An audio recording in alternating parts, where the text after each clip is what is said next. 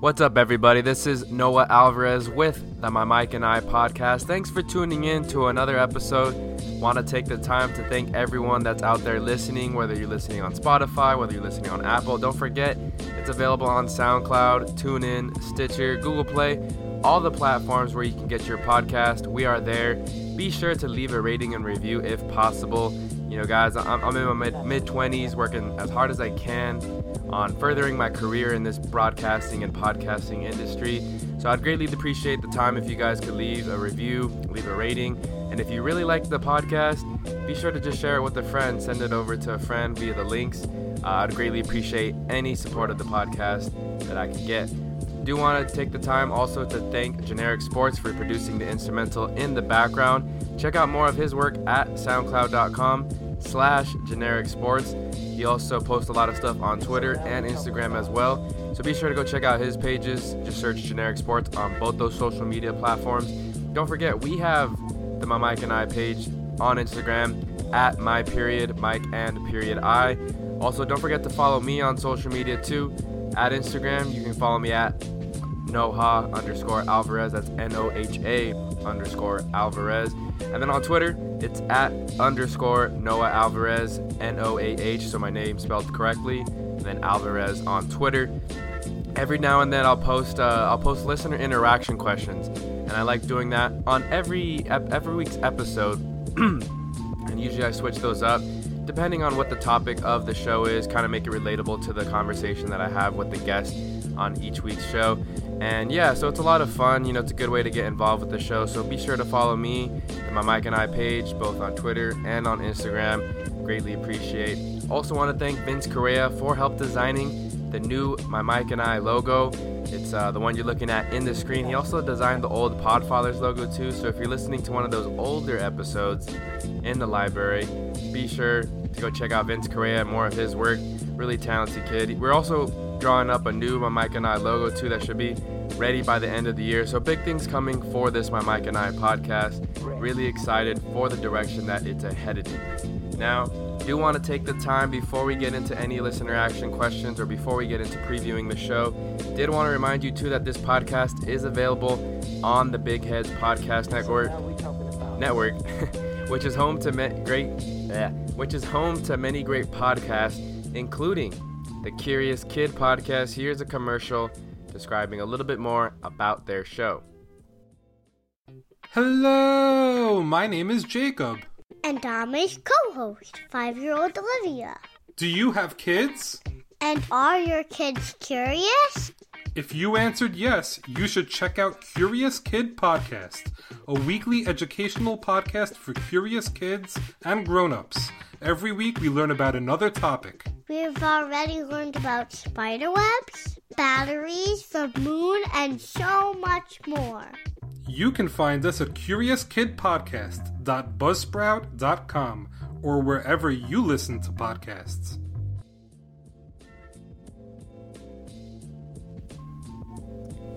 Boom, Noah Alvarez back in action here. Before we get into any of the listener interaction questions, let's go over I want to plug some of the stuff that I do also on the side of this podcast.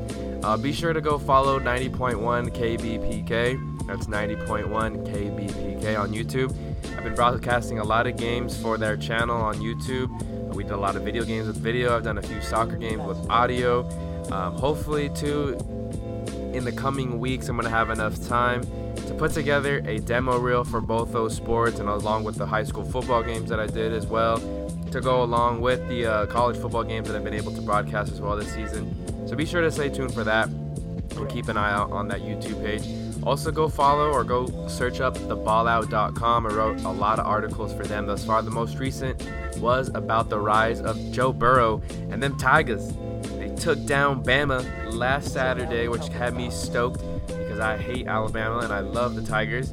So go Tigers. Ed Orgeron, man, he got that program going in the right direction. And, man, it's a lot of fun. So they take over the number one spot in the college football rankings. Joe Burrow is at quarterback, and LSU fans have been desperately wanting for such a long time. But enough about LSU, because this is not an LSU podcast. This is the My Mike and I podcast, and Noah Alvarez here. Going to go over some of the questions from the listener interaction question of this week. And what I asked was, I put it on my Instagram, actually not my personal Instagram, but I did put it on the My Mike and I page Instagram. And I put, the question for this week was, what was your first encounter or memory with alcohol? And I also shared it on Twitter. And first and foremost, I want to thank everybody who answered and shared their responses with me on the Instagram or on the Twitter.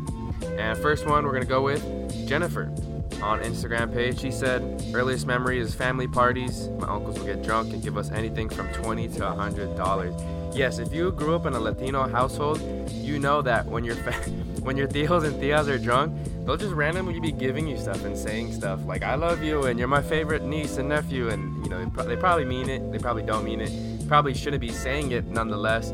But yeah, wild things happen at Mexican family parties. And sometimes you can be on the come-ups for some money.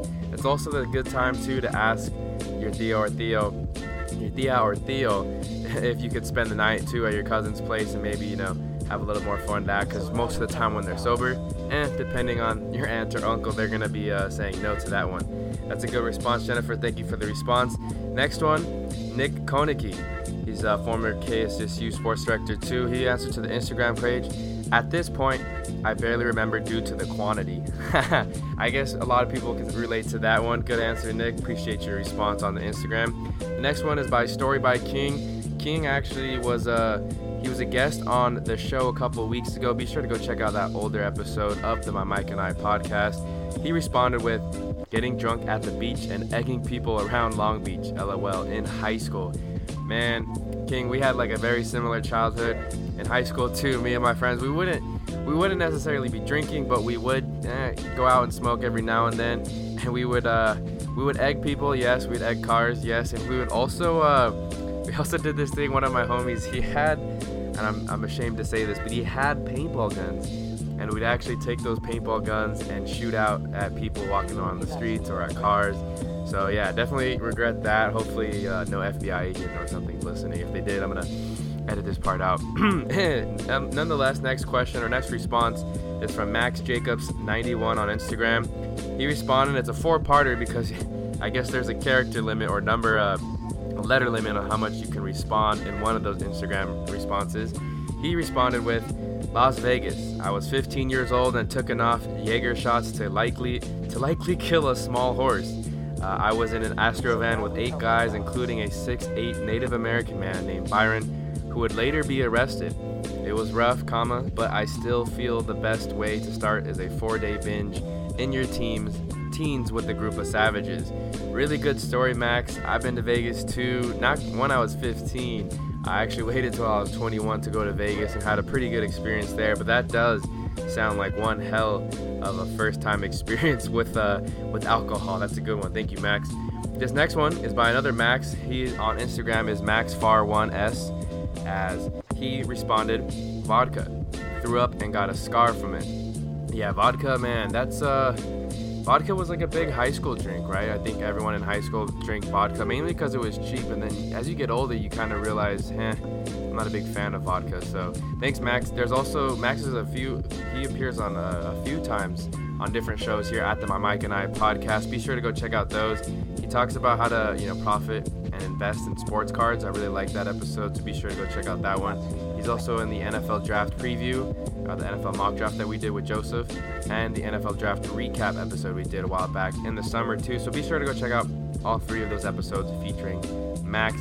And the last one from Instagram, Big Booth. He responded to the question, a flat Corona is his earliest memory. I can't say I relate to that one, but Corona does hit the spot a lot of times for me. I'm not a huge drinker, especially beer, but I do enjoy a good Corona every now and then. Now over to the Twitter responses, and as you recall, my Twitter is @_Noah Alvarez. Be sure to give me a follow. Alexis O'Neill Art, very talented artist out of Pico Rivera. She was on the Big Mouth Review podcast that we did a few weeks back. Go check out that one. She says, one of my first memories with alcohol was being caught holding a beer can in a photo by the school, so I called my dad all nervous and crying to confess. They ratted me out, and all he said back was, babe, don't drink beer out of a can, drink it out of a bottle. That's that's actually a really good one, Alexis. What advice there by your dad. That's pretty cool though. I like that. I like that story. That's a good piece of advice. That's interesting to say, because maybe the funny thing is, like, if I ever catch my kid drinking, I might have to use that quote. That's in the far future though. I don't have any kids. Just clarifying that out. And then the last response on Twitter was by Mr._CW Bullock. That's Chris Bullock, an editor for the Ball Out. Also a Sac State homie. My first memory when I was 6, my stepfather and his friends were watching Monday Night Football, and I wanted to watch too. He gave me a sip of Miller Lite. It was mucho terrible. Yes, Miller Lite, yeah, it's an acquired taste. It's another light beer, pretty flat. If you're into like the Bud Lights, the Corona Lights, it's very different than those. But that's a good story too, Mr. Christopher Bullock. Appreciate your response on that one too. I remember being younger and watching my parents, and not so much my parents, my dad or my uncles or my grandparents and tios and tias drinking around and watching sports. And I always thought, that was like kind of a normal thing to do. It's pretty prevalent in a Hispanic household. Really quick before we get into this week's show, did want to share my first experience with alcohol. So it was always around the house and it was always around the family parties, but I actually didn't try it till I was in high school. And I was actually a senior in high school, so I was 17 at the time, and I went to my first high school party. Yes, I know some of you are like, well, you didn't go to high school party earlier. No, I didn't really stay out of the party scene. My parents really didn't let me out too much. They're actually very strict, and I was really conformative. I didn't really rebel that much in high school. And so I went to a high school party with a few guys from the football team and one guy from the basketball team, and we're at this party. It was I went to high school at Villa Park, and it was actually an El Medina high school party, which is just down the road from Villa Park. And so we went to there. Didn't really know too many people, but we had a good time. And the first thing I remember is that we played shot pong, and that was my first time ever drinking. So we poured vodka in those little red Solo cups. And I remember, we won the first game, but by the second game, I was pretty buzzed after taking that many shots of the, losing and whenever they would make a cup. So man, me and my homies, and we came in a group of 5. Believe it or not, our designated driver actually was drinking on that night and playing shot pong with us. So right away, I was kind of in trouble, and like me being, only 17, really didn't know what to do. There was no Uber or Lyft at the time either, believe it or not, too. I know that's very convenient nowadays. And so I didn't want to go home with someone who had been drinking. And so I remember I basically came to a conclusion, and there was a lot of stuff. I drank more during the night, and I smoked a little bit too. And, it was a lot of fun. I can't say it wasn't fun, but I remember towards the end of the night, I was like, man, I got to get home. And I think I got to call my parents, because I don't trust my friend who had been drinking to go and drive me home. Even if it was just down the street, just didn't want to risk it, because you see all the commercials and your parents tell the story. So I'm just like, nah, I want to make a smart decision. So here I am, like, trying to get the courage to call or text my parents, and it's already past midnight, and I'm just like, I get a cup of water, a red Solo cup, and I probably chugged like 8 waters down in like a span of an hour and a half, just so I could sober up as quickly as possible. And I want to say around 1, maybe after 1, I have the courage to call my mom, because I know she's the lighter sleeper of like my 2 parents. Say, hey mom, like, I went to this party, there's been drinking, but I need to ride home. And sure enough, my dad came and got me. But I remember just, like walking away from the neighborhood and meeting my dad at the corner of a main street, and he picked me up. And, it was kind of like it was a weird experience, because I tried not to, like at that time too, my parents didn't know I drank. So I just said, that's why I drank those 8 cups of water and took like 5 trips to the restroom before I left, is because I try to sober up as much as possible and whatnot. But looking back on it, it was kind of a funny experience. I'm glad everyone got home safe and nothing bad happened. But yeah, that's my first experience with alcohol. And the reason why that was the listener interaction question for this week's show, well, is because on this week, my guest, his name is Tony, he's a family relative of mine, and he basically goes into detail, and very great detail, about his journey with alcohol. And like I said, alcohol is very prevalent in Latino households, and he actually, grew up drinking from a very young age. And he talks about his journey and how it affected his work, how it affected his sports, how it affected his relationships, not just love relationships, but with his friend, with his family as well, and his parents, and with his kids eventually too down the road. And he basically, it's a journey to recovery. He found AA, and I don't want to give too much of the story out, but It's a really great story. I know we have a lot of different topics here on the My Mike and I podcast, but it's truly one of my favorites because it's very prevalent in my family, and I have a few other people in my family that are going through a similar journey and trying to recover. I know me being affected in my household specifically, it's a thing that hits home a lot more too. So without further ado, hope you enjoy the conversation with Tony and I. Well, as always, I'd like to thank all my guests for hopping on the show and sharing their stories. And just go ahead and start from the beginning. Your first experience with alcohol. I know it's a sensitive topic, but just tell me from the beginning, what was your first experience like? Well, first of all, I want to introduce myself. My name is Tony. I am an alcoholic.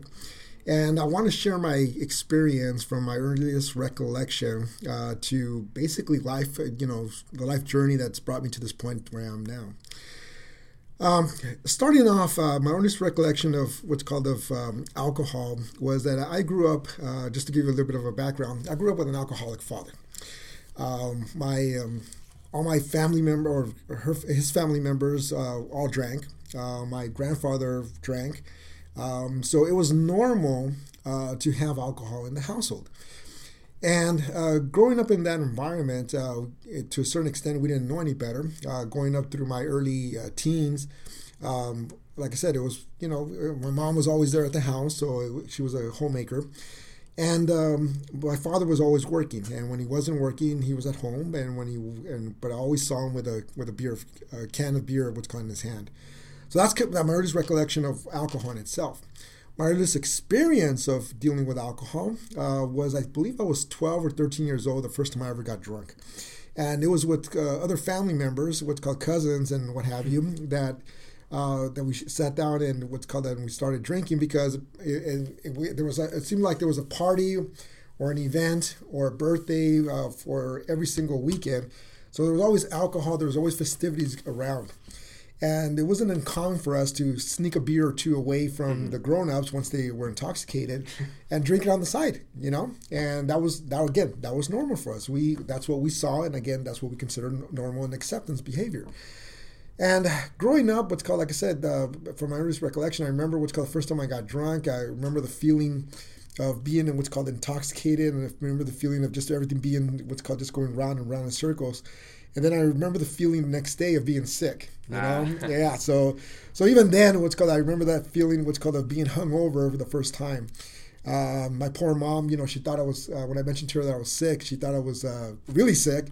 I remember she gave me some Alka-Seltzer tablets, which I drank with 7-Up because the cure-all for that was 7-Up, of course. Mm-hmm. And I remember throwing up, So needless to say, that was my first recollection, of ever getting drunk, and also my first hangover, you could say, or first time getting sick also. Mm-hmm.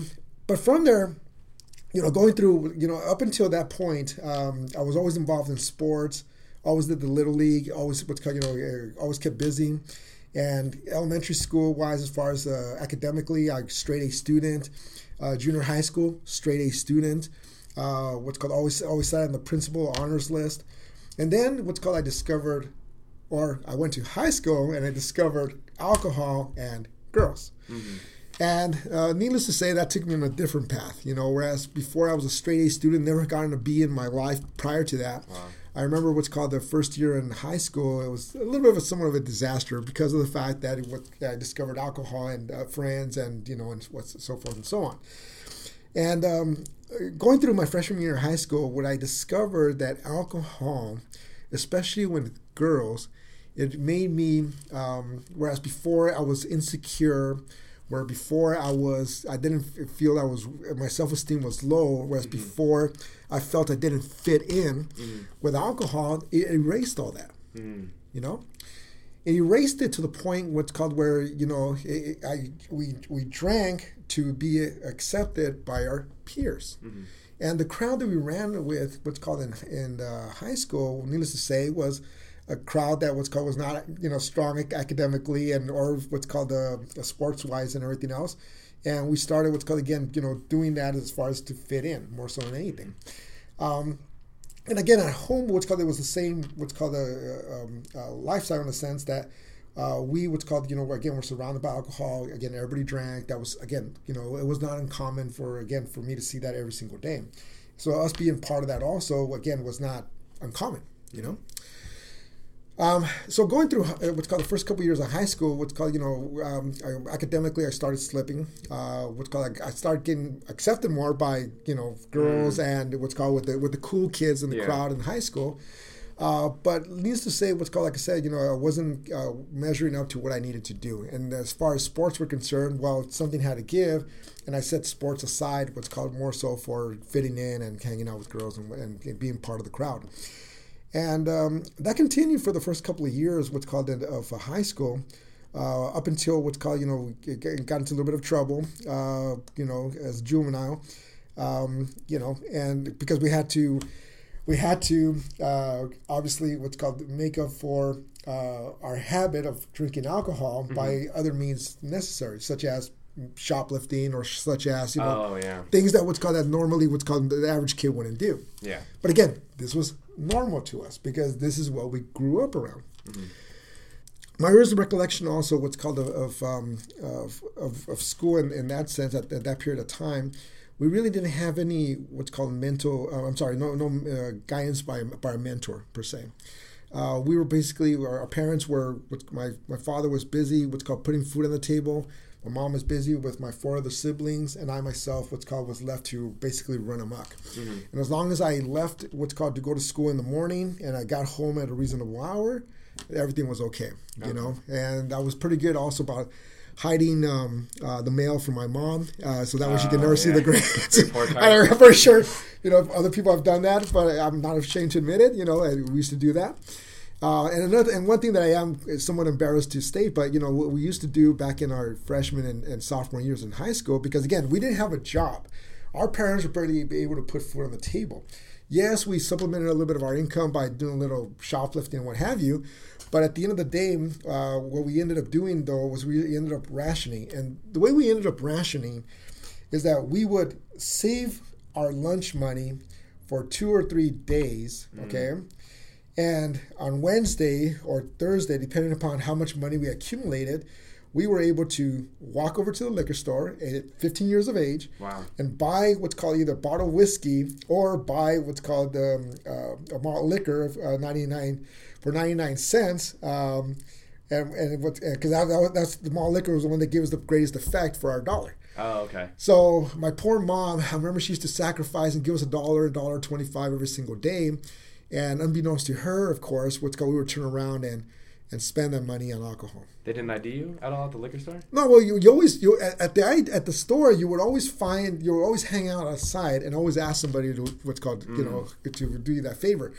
And there was never a person that was what's called, because most guys that were of age, they knew what we were going through, and they probably had gone through that process before also. Yeah. So we never had a problem finding somebody to buy us alcohol, believe it or not. And so it was what's called, like I said, I look back on it and the sacrifices that my mom made to save us lunch money, because it was 5 of us in the house, 5 kids. And for us to turn around and just spend it on alcohol and whiskey back then, because again, whiskey was also the greatest effect for the dollar. So that's what, freshman and sophomore years in high school, that's kind of what we did, And again, what's called, academically suffered, what's called, sports-wise, set that to the side and, that was our routine, Our junior and senior year in high school, by that time, we were also started working I started working during the summer, so I was able to accumulate a bit of cash, and also was able to start what's called going ahead and do little side jobs or work part time also. But it was the same thing over again. I did get involved more in sports, but also the alcoholism grew more because now we were getting more into the in crowd, especially at what's called the peer pressure, and again for the want of just having to want to fit into it. Like I said, that really was the catalyst or the driving force behind what's called drinking. Because if you didn't drink, it was every kind of outcasted you back then. Yeah. So again, peer pressure is strong.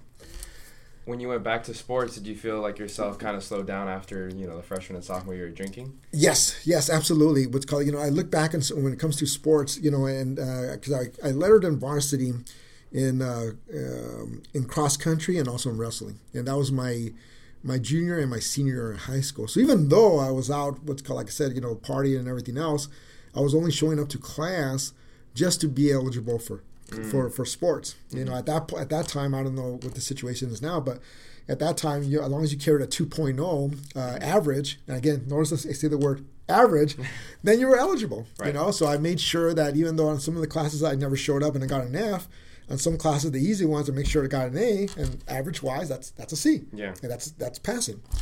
So needless to say, what's called, we played that game also, and when our sport was out of season, we just didn't show up to class. Mm-hmm. I'm not embarrassed to say it, but I graduated high school with a 2.0, and the only reason why I graduated high school with a 2.0 was because of the fact that I had to go back to summer school after I graduated to be able to get what's called the last remaining credits to be able to get my diploma. So, yeah. So needless to say, like I said, it was somewhat of a journey through high school. And looking back in those years, I wish I would have applied myself more academically, because that's what's called in high school and then in college, you're laying down the foundation for the rest of your life when it comes to professionally, if you're going to explore doing certain type of work or what have you. But needless to say, those were pretty much lost years, looking back on it.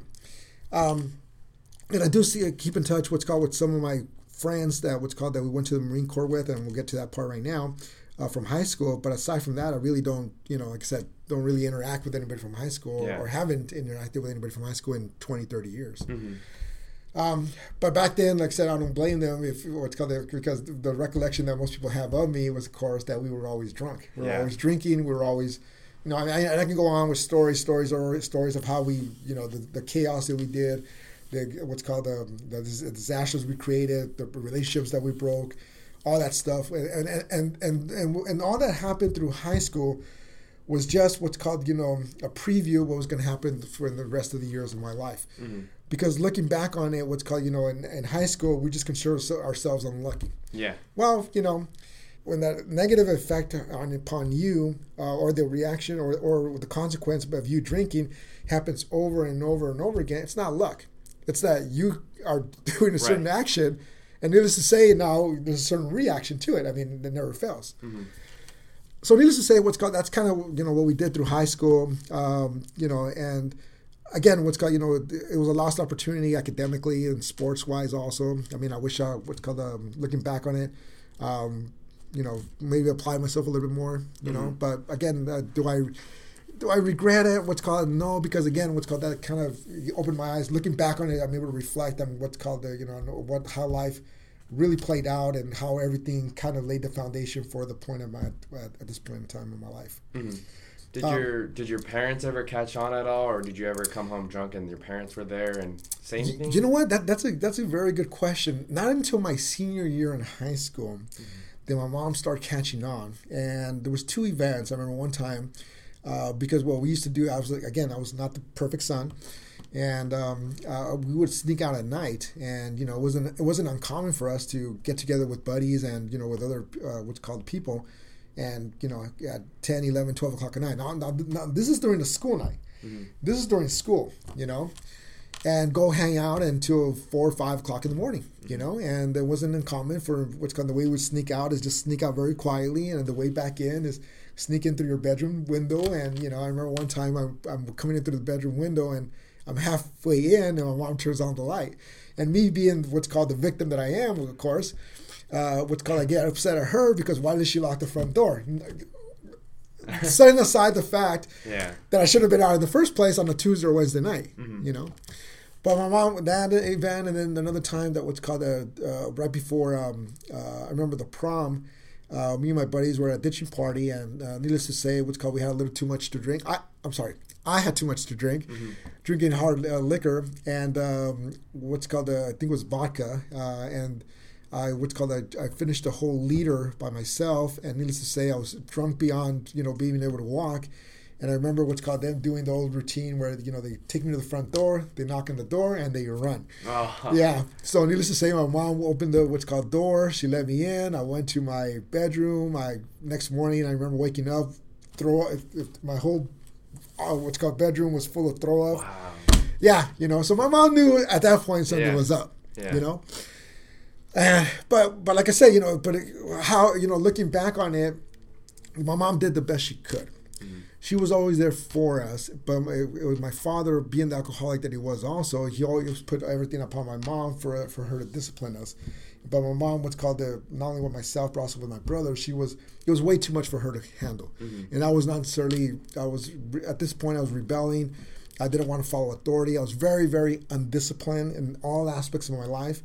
And looking back on it, like I said, it was something that, I have a couple of regrets in my life, and a real that I wish I could change. And one of them was, obviously the way I treated my mom, because she didn't deserve the way I treated her. What's called coming up, because she always wanted the best for me, and the best for us. And I was just too young and stupid at that point to realize, how she cared about us. But yeah, that was that's when she started having an inkling of the fact that what's called, hey, maybe these guys are drinking a little too much. Yeah. But my dad was always, again, intoxicated, so it wasn't like my father could dictate don't drink when what we saw was him drinking all the time. Right. There's no example to go by. Yeah. Exactly. So that's up to the years of high school. So when I graduated high school, I knew that I never was going to go to college. And the reason why I made that decision was because at that point in time, I had my senior high school, before graduation, I knew that community college or university, well, first of all, I didn't have the grades to go to begin with, but what's called also, I had been to what's called university and college parties as a senior in high school.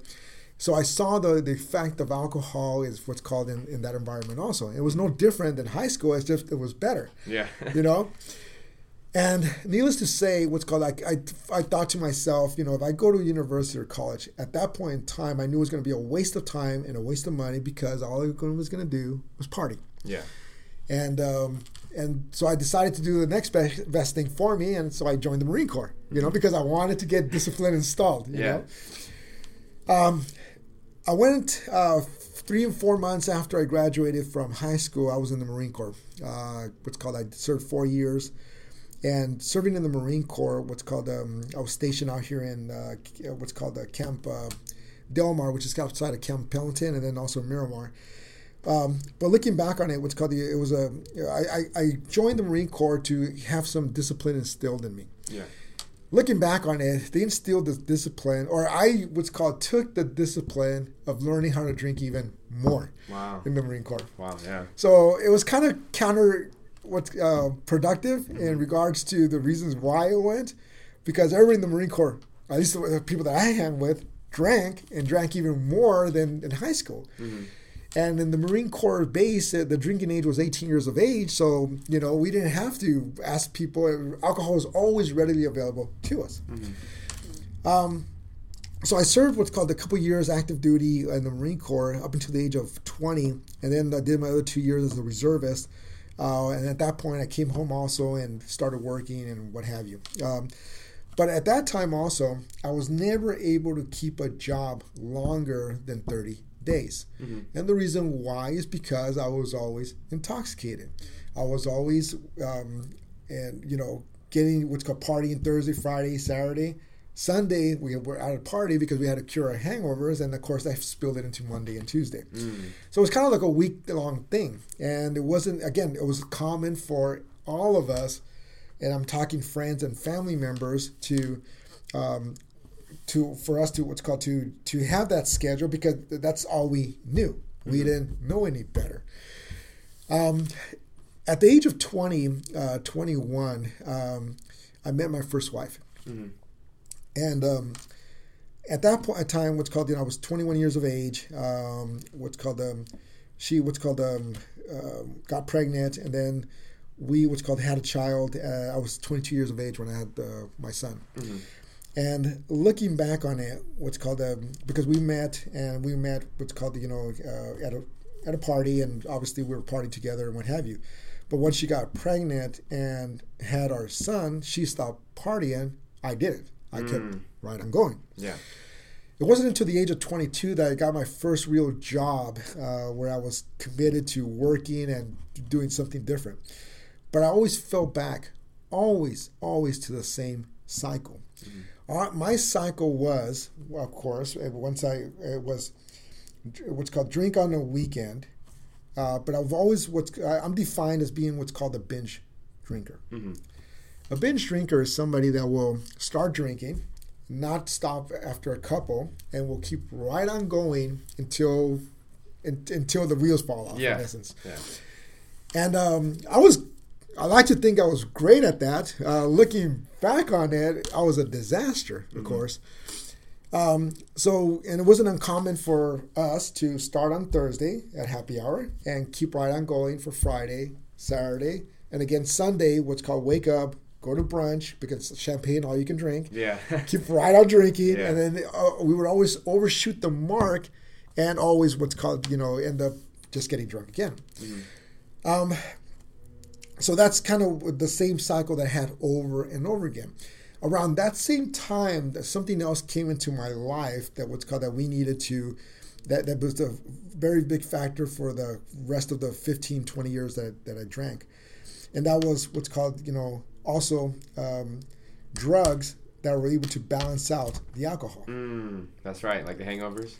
Yeah, well, you take certain what's called the, drugs with alcohol, you're able to balance it so you don't get hangovers and what's called you keep right on partying.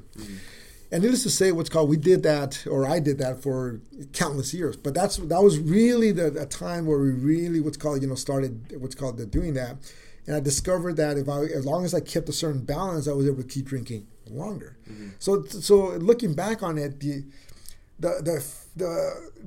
effects and or what's called the mindset that we have that, hey, we're not going to stop drinking. We're going to get it a little bit under control. How? And looking back on it, it's idiotic. How? By introducing more drugs that will balance this over here, so we can keep on doing this. And needless to say, that was that came take us down a different spiral. What's called out of control.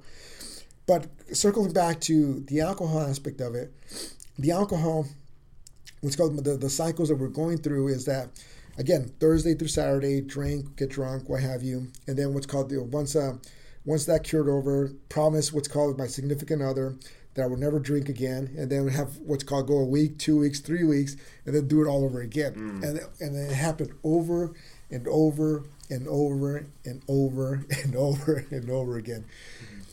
To the point that I was married for 5 years in the first relationship. I must admit, I was not the greatest father. I definitely was not a good husband.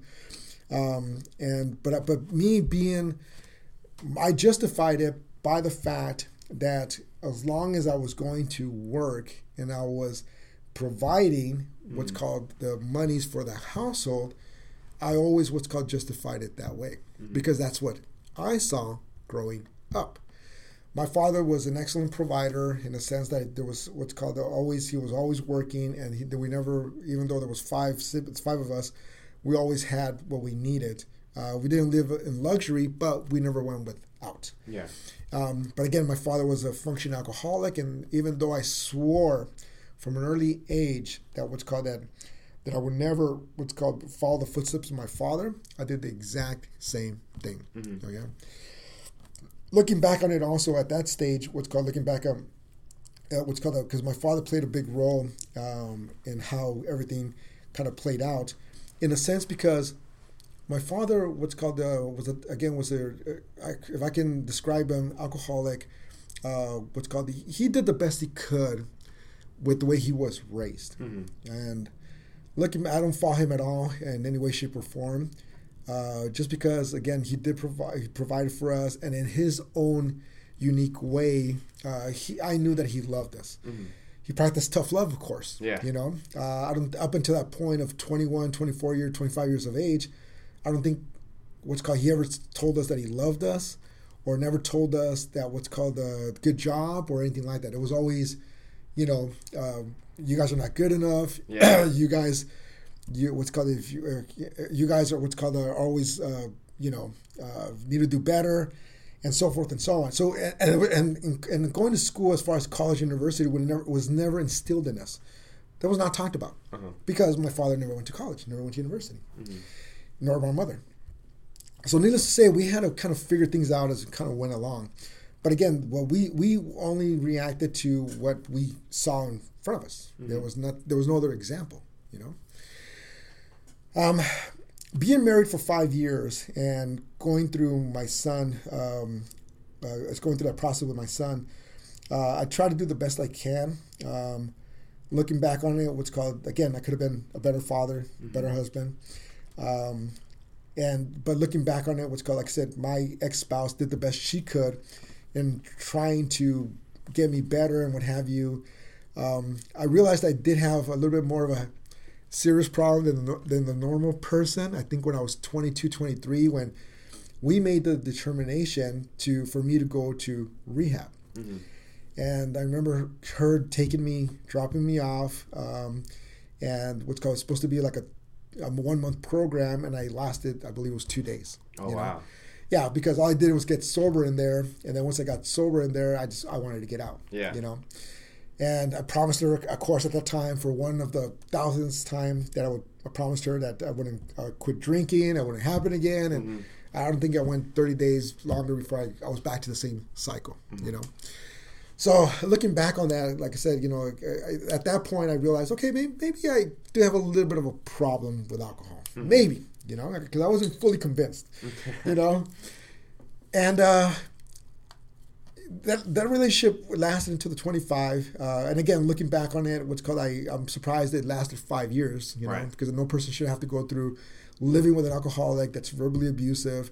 That's what's called abusive, and not never physical, but always what's called a negative, trying to lower self-esteem, manipulating, what have you, because these are what things that I did to try to maintain control over the situation, and what's called and an alcoholic is always going to be a victim. An alcoholic is going to be most of the time it's going to be a master manipulator, and always going to play the victim card. Always.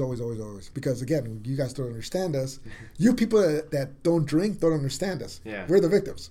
Well, looking back on it, we're our own victims. We're the ones that dictate what we do and we don't do. So needless to say, like I said, growing up up until the age of 25, after 5 years, she decided she had enough, and she went on her own separate way.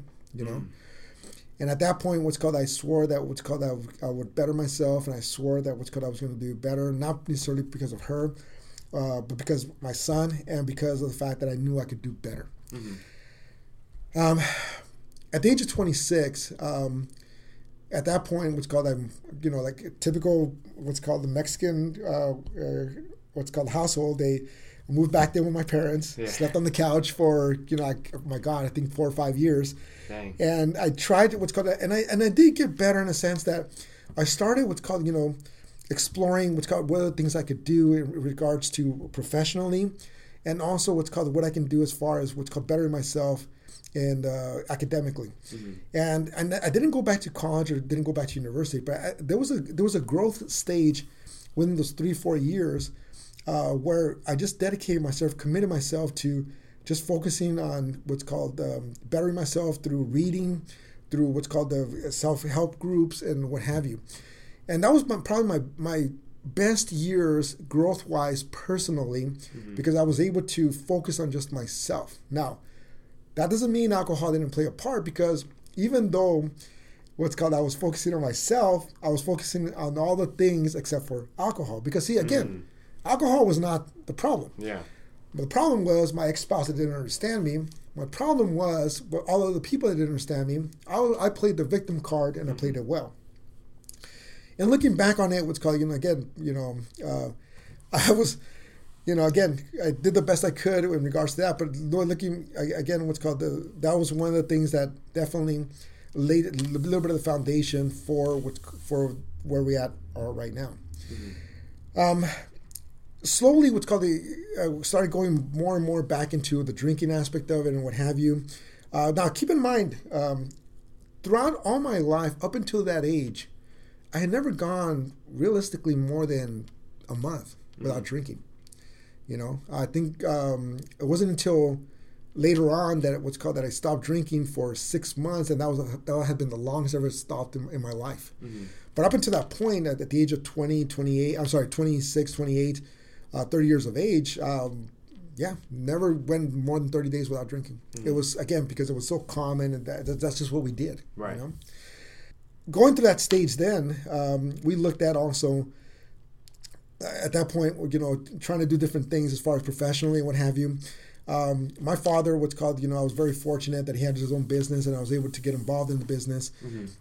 But again, now that what also did was also I had daily interactions with my father. And mind you, up until that point, him and I never had a relationship. Him and I never had a relationship that we can call, you know, one of love or one of of mutual respect. It was always what's called, you know, we were looking down. He was always looking down on me, and looking back, he had every right to do it in regards to it. I was never fulfilling my potential, and always resented him for the fact that he always drank, and always resented him for the fact that he what's called the direction that he led us. But again, he did the best he could looking back on it. We started working together, and it was a constant, how can I say this? It was a constant point of where we both were going ahead and in our addiction. Both of us are alcoholics, in our addiction, and transacting what's called every single day, or what's called interacting and what have you. Needless to say, business was not what's called where it needed to be. But again, what's called when you have two people that are intoxicated running a business at all hours of the day, well, the business is not going to go how you want it to go. Right. It wasn't uncommon for us during the normal course of business hours to start drinking in the morning. Wow. Okay, now I'm talking 8 or 9 o'clock in the morning, and keep drinking up until the time that we closed, you know, the business hours, which is typically 7, 8, 9 o'clock at night. So mind you, again, we're running a business where all our focus is how much are we drinking during the day? Do we have enough money to go get that next 6-pack or 12-pack or 18-pack, and making sure that that we both continue having our buzz for the rest of the day. And obviously, we did that for a number of years, and again, and we never were able to get off the ground, business-wise or personally. But again, alcohol played a huge part in it, because again, we weren't able to, set it aside. We didn't view that as alcohol being the problem, My early 30s, I was able to go ahead and get focused a little bit, and at that time also was when I met my current wife. At that time, I presented myself because, believe it or not, I do clean up very well. So she caught me in a moment where I wasn't drinking, I wasn't hungover, and again, I was very personable, and before she knew it, who I really was, because I had a lot of skeletons in my closet, I was able to get her, hook, line, and sinker, for lack of a better word. And I was able to have after a short courtship, we got married after 6 months. Wow.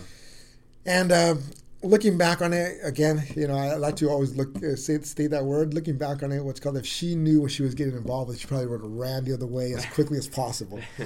And but that was probably the best thing that ever happened in my life, because she came on board, and she came from a completely different background. Okay. At that time, she was a single mother. She was my daughter, who at that time was 6 years old, who was my stepdaughter, who later on I adopted. She was 6 years old, but they came from a family that there wasn't really an alcoholic father. They came from a normal family, It wasn't that she was. It wasn't she didn't have alcoholism around her. She didn't have people or drugs around her. She was university educated. So she had a different perspective in life all the way around. What she saw in me, I have no idea. Okay. And but what she brought, she was something that I was always looking for, in a sense that, she what's called, number one, helped bridge the gap between myself and my family, my father and my mother specifically, because they fell in love with her. And she also brought a certain discipline that I have always been looking for and lacking. And third, and most importantly, they brought a certain what's called love that I had never had before. See, my mom always what's called did the best she could, okay? But she had a tough childhood also. And my mom was not your normal huggy and kissy person either, But again, she always always worried about us, was always there for us, and what have you. My father was definitely not the huggy and kissy type. He always practiced tough love. But when I met my daughter and I met my wife, especially my daughter, she brought unconditional love. Up until that point, really, had not, aside from my son, had never seen any unconditional love from another person outside my immediate family. In this case, my son, and the way she, no matter what I did or how I presented myself or what have you, she always brought that to the table. And it was awkward at first because, when somebody runs up to you and tells you they love you and gives you a big old hug, at that time, I didn't come from a... Right, you're not used to it. Of course we're not used to it, and when I used to get a hug, it used to be like a piece of cardboard because, again, we're not used to, we're like, why is this person hugging me and can you get him off? So... needless to say, there was something that she brought my daughter, and that's how I started opening up very slowly. My wife also, being from a normal family, and me being married after 6 months, we started living together, and I started discovering that all of the things I've done before in my life, such as drinking early in the morning, were actually not common. They were actually, it was very uncommon. Yeah. So, I mean, it was not common because, again, we used to, 8 o'clock, 8:30 in the morning with breakfast, have an ice cold beer. We would get ready to go out or go to church, whatever the event was, we always drank before we got there. And if there was no alcohol to where we were going, we were not there for very long, or we made sure that we were liquored up before we got there. Yeah. Okay. So, needless to say, when I married my current wife, and we started going to different events, and there was no alcohol, it was like, and there was no beer with breakfast, because again, that's not common. It was a little bit of an eye opener. It was a different way of living than I had ever experienced before, and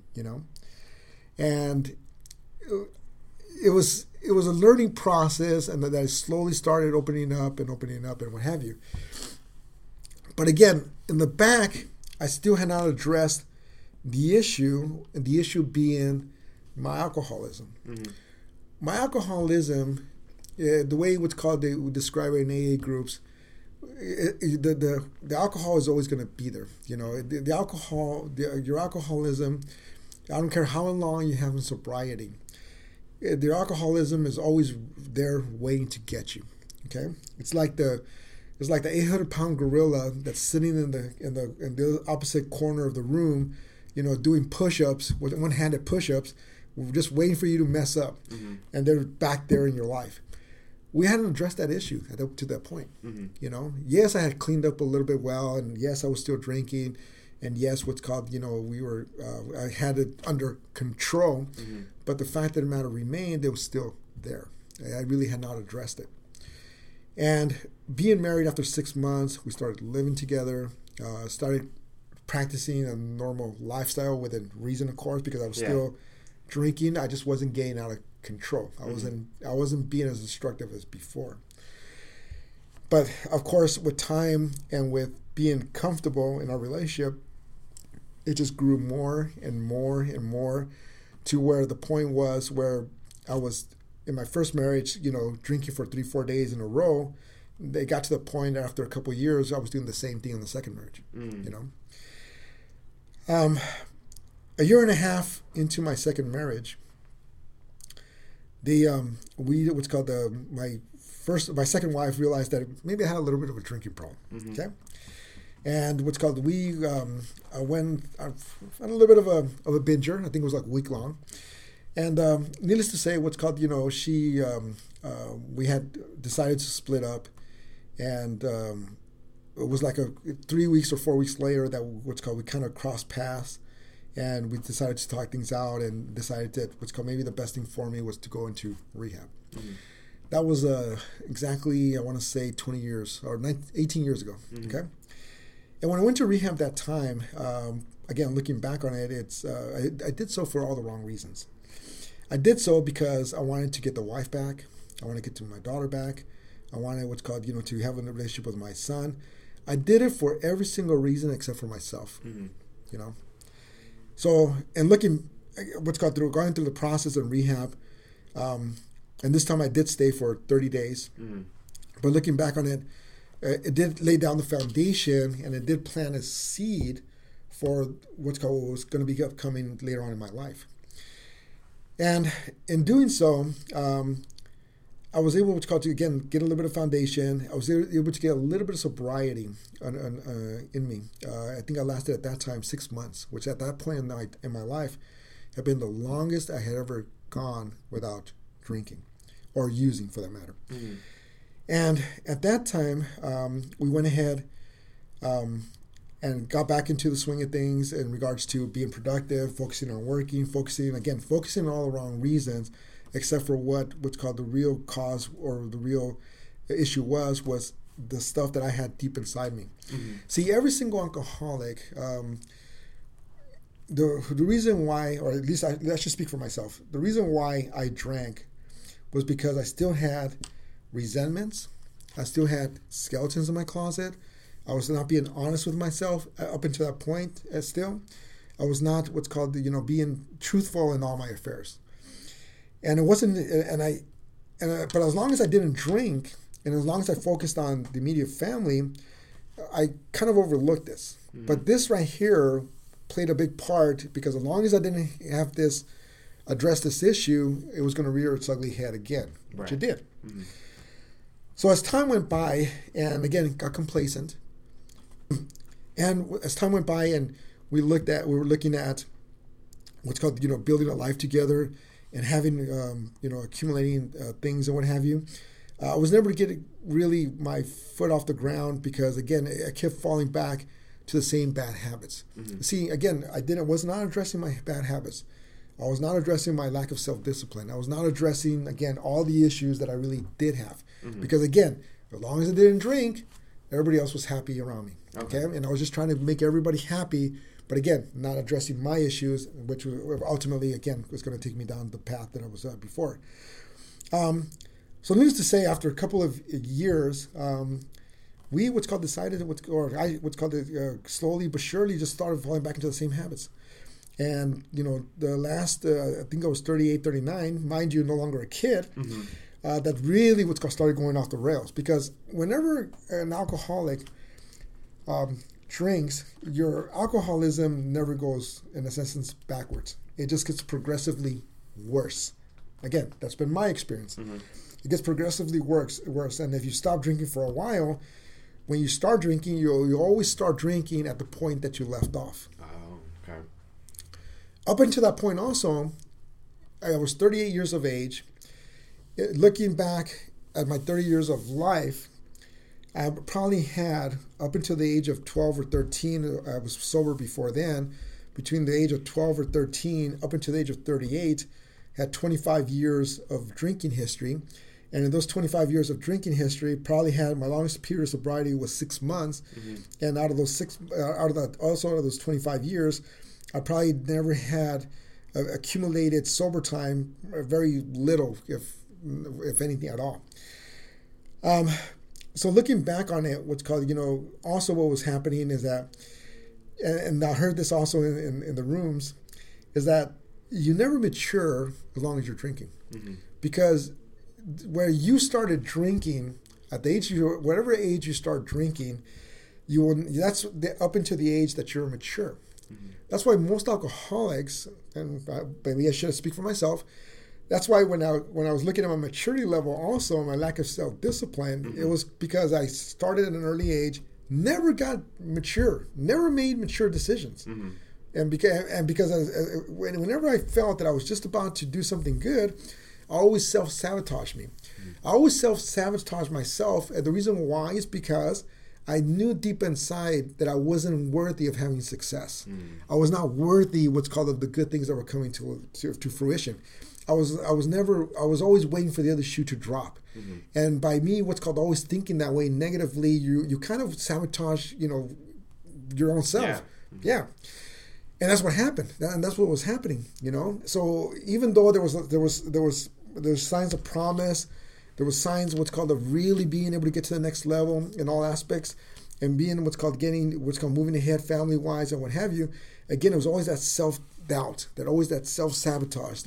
Because again, looking back, why do I deserve to have success when I know what a low life I am deep down inside? Mm-hmm. Because again, I had not addressed the issues that I had up until that point. Mm-hmm. At the age of 38, I went off the reservation, for lack of a better word. Mm-hmm. I got the attitude that what the hell, we were gonna go run this show and we're gonna run this what's called train off the tracks, and wherever the hell it falls, so be it. Mm-hmm. At that time, the wheels really fell off. I was probably drinking 3-4 days a week. Well, I shouldn't say drinking. I was partying 3-4 days a week, taking me another 4 or 5 days to recover, and then starting the cycle over and over again. And I did that for probably a good year and a half before I stopped drinking. And looking back on it, those were probably some of the loneliest times that I ever had in my life, because I know deep down inside, see, it's not just the physical hangover that gets you. Mm-hmm. It's the moral hangover that destroys you morally, mm-hmm. or what's called destroys your soul. And looking back on it, the moral hangovers were worse than the physical hangovers. Mm. And when I say moral hangovers, I'm talking about that one more time that you knew you blew it, you knew everybody's upset at you, mm-hmm. nobody's talking to you, and when somebody does talk to you, is to basically shake their head and tell you what a dick you were the night before, and what a mess you made, and how you had to apologize to everybody that was at the party because you made an ass of yourself. It's a shame. Yeah. Exactly. So morally, what's called the hangover, was just getting worse and worse, because again, it was not, and deep down inside, I knew that I was not living up to my potential, and that was again causing me also again to revert back to what I was doing again, because I got a case of the fuck it's and just keep doing the same cycle over and over and over and over again.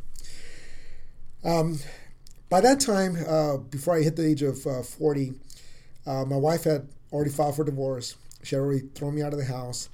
My daughter, who had been my biggest supporter and my biggest, she would defend me to the death, had stopped in essence, believing in me.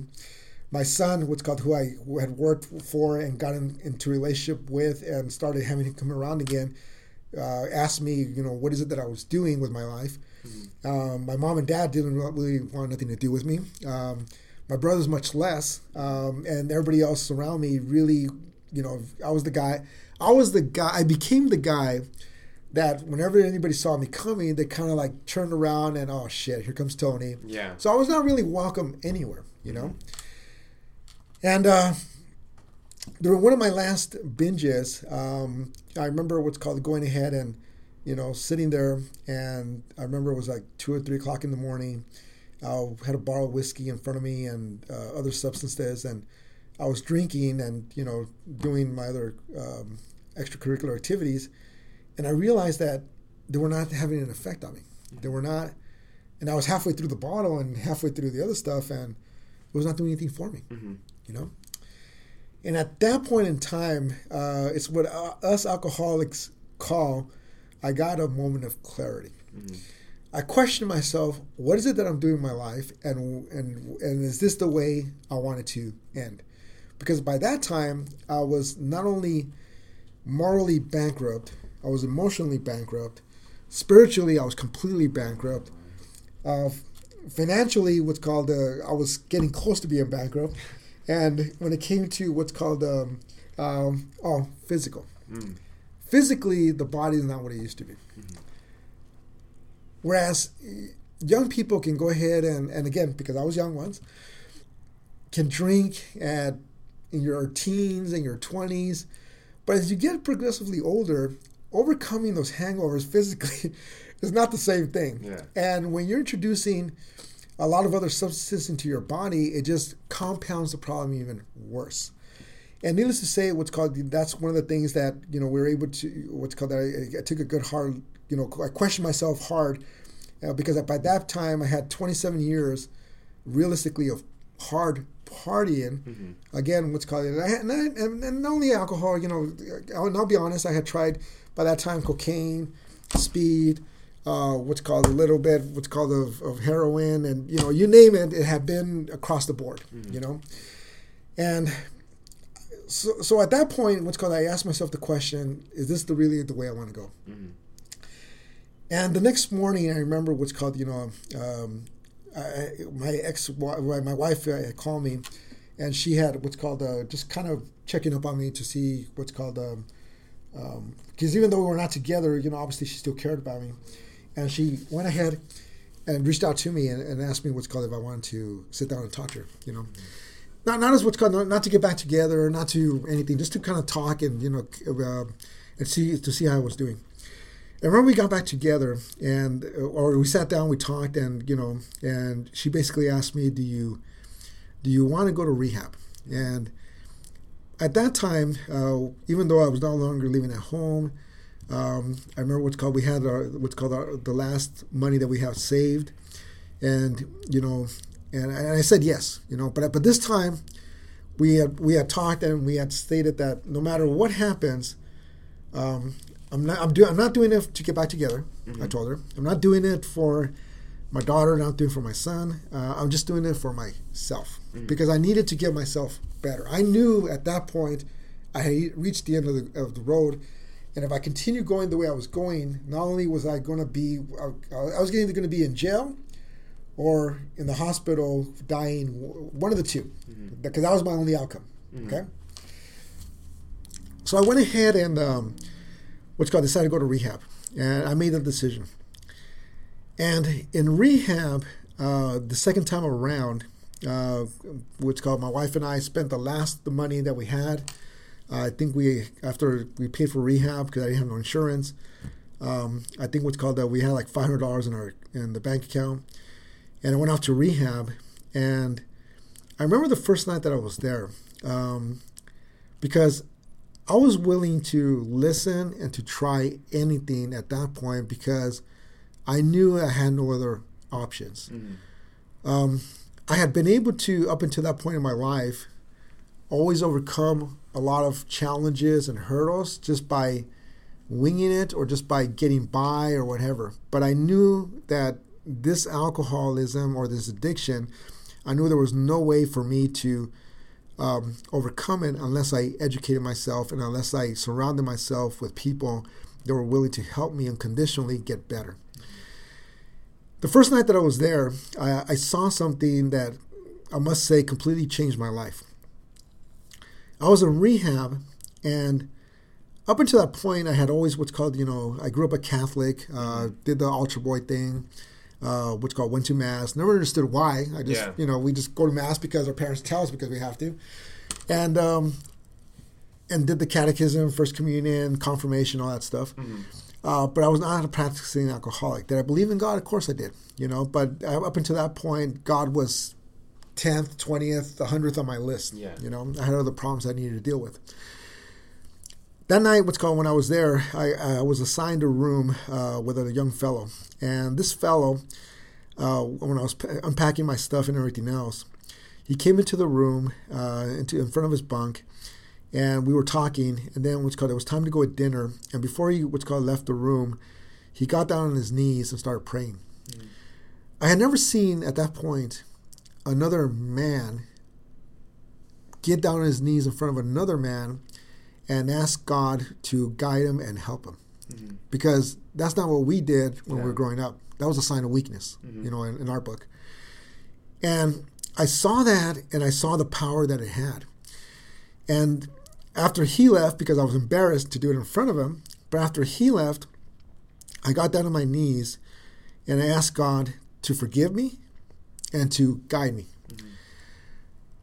Once I prayed and asked him for forgiveness and everything I've done up into my life, I must say it was like an 800-pound gorilla had been lifted from my shoulders. Because I knew that I was not going to be by myself moving forward.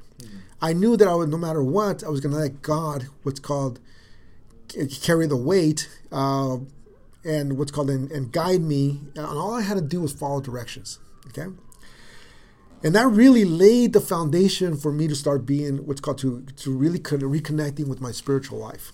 Because up until that point, it was, I was spiritually lacking. In the scale of 0 to 100, I was probably at a 10 or 20, if that, So spiritually, I started laying down the foundation, and I really started listening, going to groups and going to counselors and going to different people.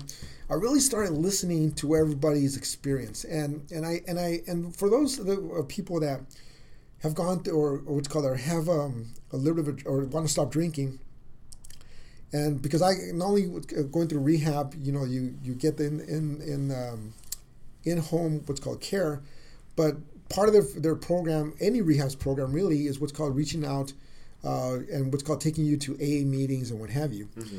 When they would take us to AA meetings, other people would share, people that had time of being sober.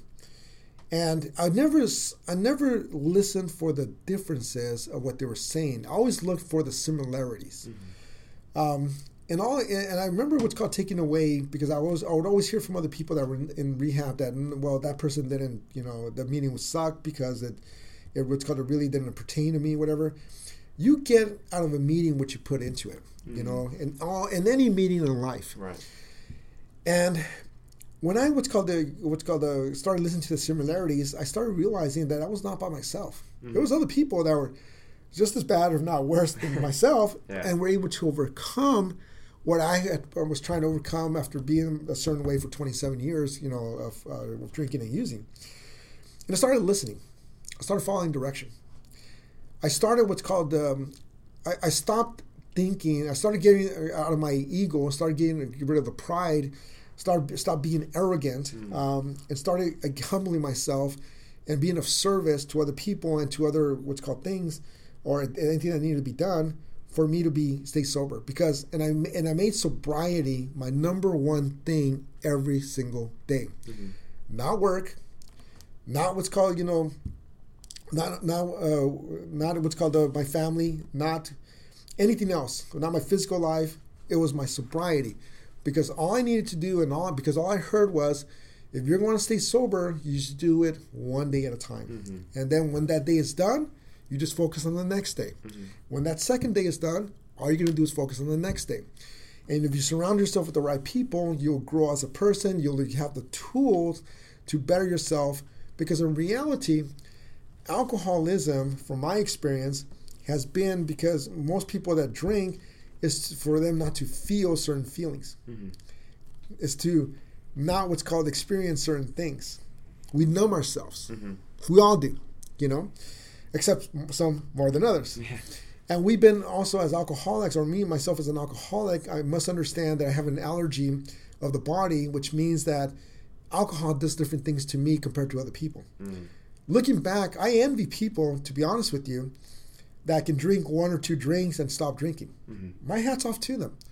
We're not all built the same genetically. Right. I had to accept the fact that I'm different. I'm different because once I take a drink, I cannot stop at one drink. I will continue drinking until the wheels fall off. Yeah. And even to this day. So I just don't drink. I refuse to drink. But looking back on it, going through that period of rehab, again, I became coachable. If they said jump, I jumped. I didn't question why. As long as it got me to this next step of just staying sober. Coming out of the rehab, I started what's called also, first thing that I did was go directly to an AA meeting. And in the AA meeting, I was welcomed with open arms. Mm-hmm. I was welcomed as one of them. And I put myself out there because they also told me if you want to stay sober, you have to be transparent. Mm-hmm. No more secrets in your closet. And I knew that was a good start for me because I had already asked God for forgiveness, and He forgave me. And I just knew that as long as I didn't fill that closet up again with skeletons, mm-hmm. I would never have to apologize to anybody or have resentments or anything else for that matter. Mm-hmm. So I became transparent. I humbled myself, and I started following direction. And if anything that was directly kept me sober for any given day, I did. Most of us most people that decide that they want to try Alcoholics Anonymous, Alcoholics Anonymous is not for people that just want to try. Right. It's a lot of work involved. Mm-hmm. Because in reality, you're changing all aspects of your life if you really want to be successful in all aspects of life. And you really because you're going to have to rebuild back those relationships that you destroyed. You're going to have to build that spiritual life that you were lacking. Mm-hmm. You're going to have to build yourself up physically from all the damage you've done to your body over the last 5, 10, 15, 20, 30 years. Yeah. And they're also going to have to build your financial life because I've never met an alcoholic that went on a run and that was fine financially after the wheels fell off. Right. There's financial damage involved also. Mm-hmm. And then those 4 areas are the ones you got to work in. It's a lot of work, and it's continuous work. Mm-hmm. I started learning the tools that I needed to be able to live life on life's terms. Because I came to understand also that the reason why the majority of us drink, or the reason why I drink also, because I didn't understand how to live life on life's terms. Life is beautiful if you make it beautiful. Mm-hmm. Life can suck if you suck. You have to life is what you make of it. And this does not mean life is easy, mm-hmm. because anything worthwhile requires work. Mm-hmm. So if you want to have a great relationship, great spiritual life, great financial life, great everything, it requires time, and it requires consistency, and it requires discipline. I started understanding that for me to get to a certain and really feel my potential, and notice I'm saying my potential, and that way I can assist or help everybody else around me. I needed to follow those steps. I must say that going through the journey, the first couple of years after I was sober, after I came out of rehab the last time, I didn't miss a meeting for close to 2 years. Mm-hmm. So rain, shine, sleet, snow. I know it doesn't snow in California. But I never missed a meeting. Right. And then even if I was out of the country, I remember I went to a meeting one time in Ensenada. I always found a meeting to go to. Mm-hmm. And every meeting that I went to, it didn't matter if it was, from San Isidro all the way up to Hollywood, I always found a meeting place. Always, and always welcome with open arms. Mm-hmm. Because I did go to meetings throughout the course of those first couple of years, San Isidro, Hollywood, Las Vegas, Ensenada. So again, I always made sobriety my priority. Once I made sobriety my priority, things started falling into place. Those relationships started coming back. Physically, I started feeling a lot better because now I wasn't, drunk or destroying my body and everything else. Financially, things started falling into place, mm-hmm. And also spiritually, I was in a very good place because I wasn't lacking, Mm-hmm. When I say spiritually, I don't, because we're all different. And one of the great things about Alcoholics Anonymous is that they allow you, in essence, to, believe in a higher power. Okay. What you define as your higher power. Mm-hmm. Doesn't have to be religion. If religion is your thing, fantastic. Mm-hmm. If religion is not your thing and you want your higher power to be a pet rock, as long as that gets you through the day, so be it. Mm-hmm. And that's one of the things that turned me, that didn't turn me off to AA, was the fact that, you believe in your higher power, how it looks, and you believe in that and you move forward with it.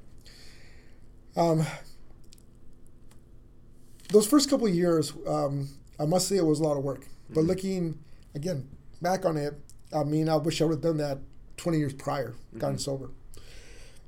I've met a lot of great friends that I can honestly call friends because they became friends unconditionally to who I was or what I was, or they didn't want anything from me. The only desire was for me to be sober. And and I was able to also lay down a great foundation in regards to everything else.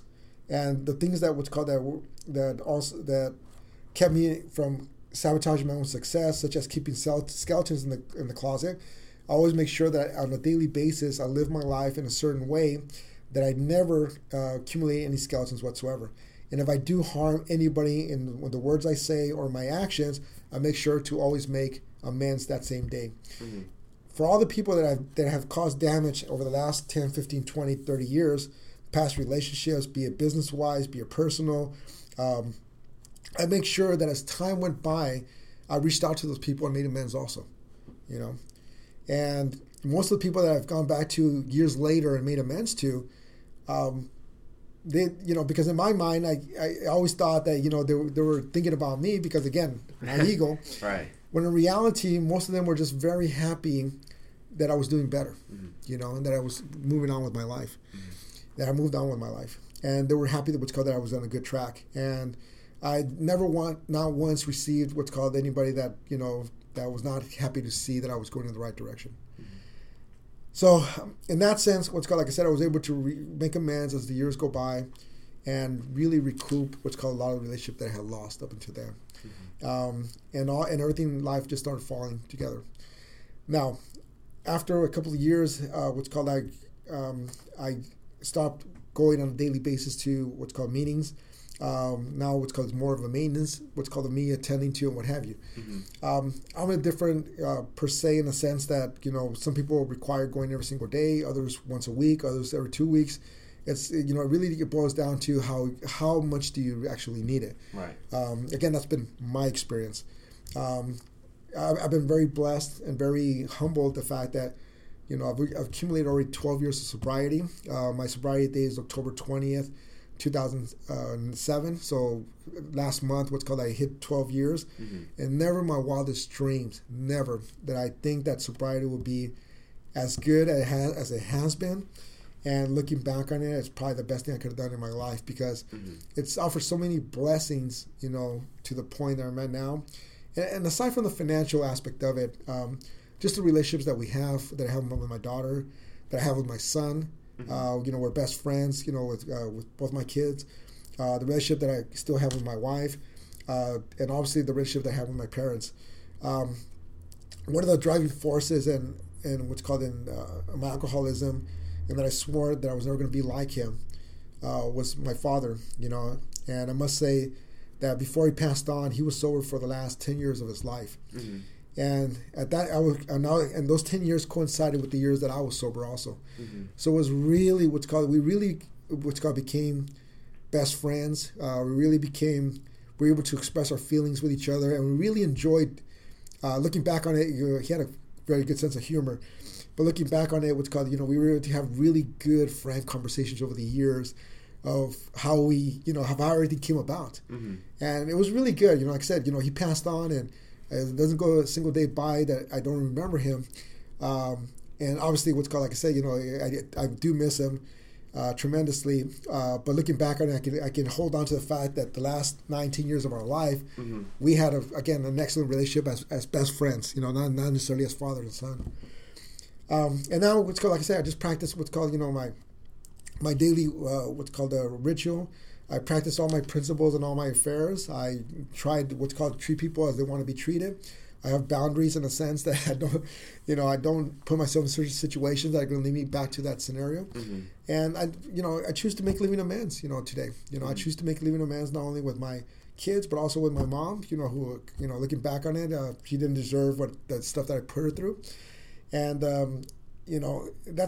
think that's the best, that I can do in a sense that, for the remaining years of my life, just be of service and be there for whoever needs to be there. But overall, for those people that think they might not have a problem or think they have a problem, I encourage you, what's called, to reach out to somebody that can be of guidance to you, and just follow instruction. The AA program itself is a very simple program. Okay, it's just that we as human beings complicate it. Right. And it really just requires what's called just to follow certain steps, and no matter what happens throughout the course of the day, just don't drink. Because drinking, from my experience, never solved a damn thing. Made you feel better, but never solved a damn thing. So, in closing and retrospect, I strongly, like I said, encourage that. And like I said, it's been a good life, and I'm excited about what lays ahead as far as where this journey is going to take me, But I strongly encourage anybody that is going through those steps or can relate in any way, shape, or form through anything that I went through. Like I said, reach out, because if you're by yourself, or you think you're unique in that sense, you're not. There is somebody out there that has the same story as you, and that's what I discovered. Yeah, that's the greatest things about those meetings, because I go to Al-Anon, and that's like the sister meeting of AA. But just meeting other people, you get a support system, and you realize that you're not alone. You're not in this battle alone, and people have done it before you with similar stories, or sometimes story greater than yours, or sometimes, in different areas, but you find relatability with a lot of people. Absolutely. And it's really, like I say, so you're never alone, and there's always support. I've never been to a meeting where people are negative or what have you. We find support, in one way or another. And it might be just that simple handshake. It might be that just a welcome. Sometimes that's all we need, But, I encourage anybody to, reach out and what have you. But again, my story is not unique. My story, I think, is common in all aspects of it. Especially coming from a Hispanic household, or because that's again, our parents who came to this country first generation, or first as immigrants, really didn't know any better, And again, we can't fault them for for them doing the best they could in their life. And looking back on it, like I said, could we have done things differently and what have you? Yeah, but at the end of the day, we did the best we could, and that's all that really. You can ask for. So, yeah. That's the next thing I wanted to ask you, Sure. just to kind of wrap things up, but just looking at a bigger picture, because there's a lot of people like you who grew up in families like yours and like mine that just didn't know any better, whether it's lack of resources, financially, mentally, spiritually, or just knowing people that know someone. Do you think, whether it's government-driven or, it's just more talked about, but I feel like alcohol is very normalized in our society, in TV shows, movies. We talk about, don't do drugs, and we have the programs for kids, but they don't really address alcohol. Do you feel like there should be more education around because you talked about it. It took a financial toll, spiritual toll, physical toll, everything. It tolls a lot of different areas. Do you think that we should have an organization or something where we just kind of spread the awareness as a society to different parts about the dangers of alcohol? I feel that there should be more awareness in that sense. But you're looking at the big picture. There's a lot of driving forces in regards to why alcohol is so big. In society, because there's a lot of money's involved. Through government that support a lot of legislation and a lot of lobbyists and what have you that dictate how alcohol laws are. Should there be more outreach and what have you? Absolutely, there really should. Should it be done at a younger level, in a sense where it could be done maybe at the high school level, because most of us get introduced to alcohol really in high school. I mean, that was my experience where I really went into alcoholism, and from my also experience is that most people that became alcoholics later on, most of us share the same story, that most of us started between the age of 12 to 16 years of age. Right. It's really uncommon for somebody 25, 30 years of age that they started drinking that became an alcoholic, believe it or not, So yeah, should there be more awareness? Absolutely. What is government's role in this? I think government has a conflicting role, to be honest with you. There is, like I said, great organizations, not only Al-Anon, but also Alcoholics Anonymous, that just have to have more of the word out. Sometimes they get stigmatized a little bit, that only alcoholics, they need to go to LA, to AA. And most of them we also get the AA gets stigmatized in the sense that it's only those alcoholics that are the worst of the worst. Right. Well, look, let me tell you from experience. I've sat in meetings where I've had actors that you see on TV, what's called in meetings. I've had judges, okay? Judges, sitting judges, what's called that in AA meetings. I've had what's called, high-ranking or high-achieving CEOs of major companies sitting on meetings that I've sat in also. So it affects all aspects of people's life. Alcohol does not discriminate. Mm-hmm. Alcohol does not, it's not prejudice or anything like that. Alcohol will treat everybody the same. So I think what's called, most people, they have the perception that unless you're a total loser and basically a bum, that's why you belong in A. Well, no, it's not. It's not that. It can be our neighbors.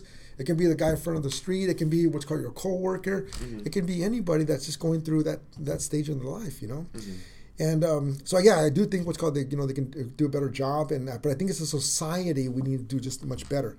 Alcohol, what's called, if you stop and think about it, we do what's called also give it more of a free pass because we don't, a lot of people die because of drunk driving. A lot of people what's called die, and you can also almost consider what's called alcohol a gateway drug to leads to other things. So and before what's called, like I said, it was, speaking of other drugs, marijuana, that was considered a gateway drug, but really, alcohol is just as much, if not more. Mm-hmm. Me personally, I never tried marijuana, what's called more than maybe 5 times in my life, just because I didn't like it and I just couldn't stand the smell. Yeah. But alcohol fit right in my alley, mm-hmm. So I think, I do agree with you, but at what role, that's a little bit unclear, what can be done. But in the meantime, like I said, more of an active role in high schools and colleges, make it more aware. To do so, I think that would help out tremendously. And again, but more society where it's, stop being like, for example, and I'm not picking on frat houses in college, but, more of the, of the way they view what's called, certain frat houses as being mm-hmm. drunk fest and what have you. Well, I know some of them do a lot of good, but again, it's just that perception that society throws out there in movies or, videos or whatever it is that nowadays mm-hmm. social media per se. Yeah, it is a little unclear on how it gets solved. It's just good to get other people's opinions on it because for me, at least, when alcohol really took off, I'd say, it's always been mm-hmm. present in my family. Sure. But when it really kind of destroyed my family, mm-hmm. I really hated alcohol and I really hated everything about it. Now that I'm a lot healthier and have been able to put the focus on myself, which is like a great part of those mm-hmm. meetings too that you were mentioning. Those meetings would be great for anybody because it just helps you work on yourself and strictly stick to yourself. And it's just like it's kind of like how does it get solved issue, right? Because it's very comfortable in society. Yeah, you said something also right here that's so key, and I wish what's called everybody would practice it. AA is not a program designed to help you stop drinking. And it really is not. Mm-hmm. Okay, what Alcoholics Anonymous is what's called is basically a program to help you live life on life's terms, mm-hmm. okay? And that what's called the 12-step program can really apply to anything else in your life, be it alcoholism, drug addiction, gambling, you name it, any type of addiction that exists can be what's called helped by a 12-step program. And even And I encourage people, and I've had over the years, my daughter and my son have gone to meetings also, just to sit and listen, and they always get something positive out of it. Because again, it's a program designed to assist anybody how to live their life. And I wish more people would take advantage of it. But again, it's stigmatized in that it's only a bunch of drunks hanging out and mm-hmm. Telling war stories. Well, it really is not, mm-hmm. So I encourage everybody, if you do have a little bit of time, hey, there's always meetings. We live in Orange County. We have an abundance of meetings, at all times and all hours, and all days of the week that they can just sit in on and, like I said, what's called really get to know or understand what the program is about. Yeah. Mm-hmm. Yeah. Well, thanks again. Really appreciate your time. Any final words? You know what? The only final words I can say is that, looking back on it, what's called it's never too late. Number one, to make a change in life. I I changed my life when I was 40 years of age. Looking back on it, I wish I would have done it a lot sooner. I've learned to live life on life's terms. I've learned what's called also that, not to judge anybody. I'm the last person to judge. Mm-hmm. And I like to live my life in what's called in a very simplistic way, because, having peace in your life as you go along, it just, there's so much easier way to live. Mm-hmm. And really what's called, you're just taking care of oneself, because, if we look at the big overall picture, we're only in this world for a certain period of time. Mm-hmm. And yes, what's called, we might think that, we have all the time in the world, but time is a commodity that we cannot buy more of. Mm-hmm. So it's much easier to live life, treat others with respect, treat others well. For those of you what's called that have their relationships, treat your other what's called the partner well.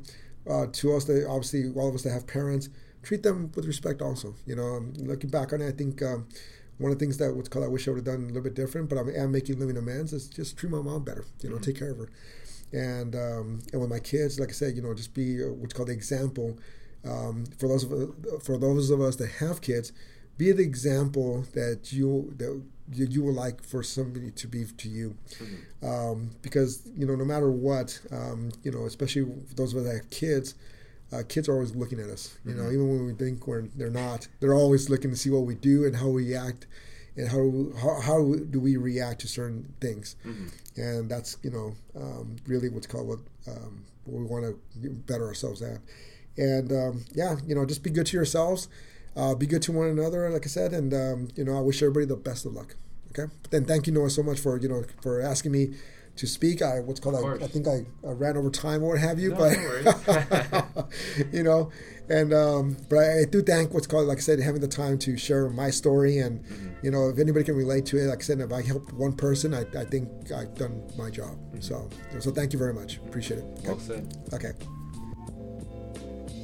Hey, thanks for tuning in to another episode of the My Mike and I podcast. Hope you enjoyed the conversation. It's been a very enlightening conversation with Tony and I surrounding alcohol in the family. And if you know anyone that is also going through a similar struggle, wish them the best of luck. And, be sure to share the podcast with them too.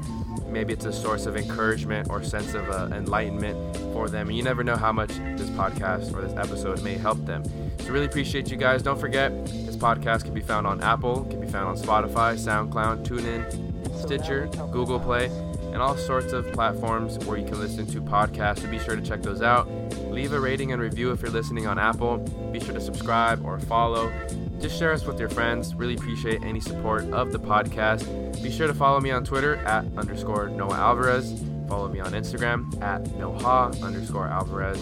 And be sure to follow the My Mike and I page on Instagram @my_Mike_I.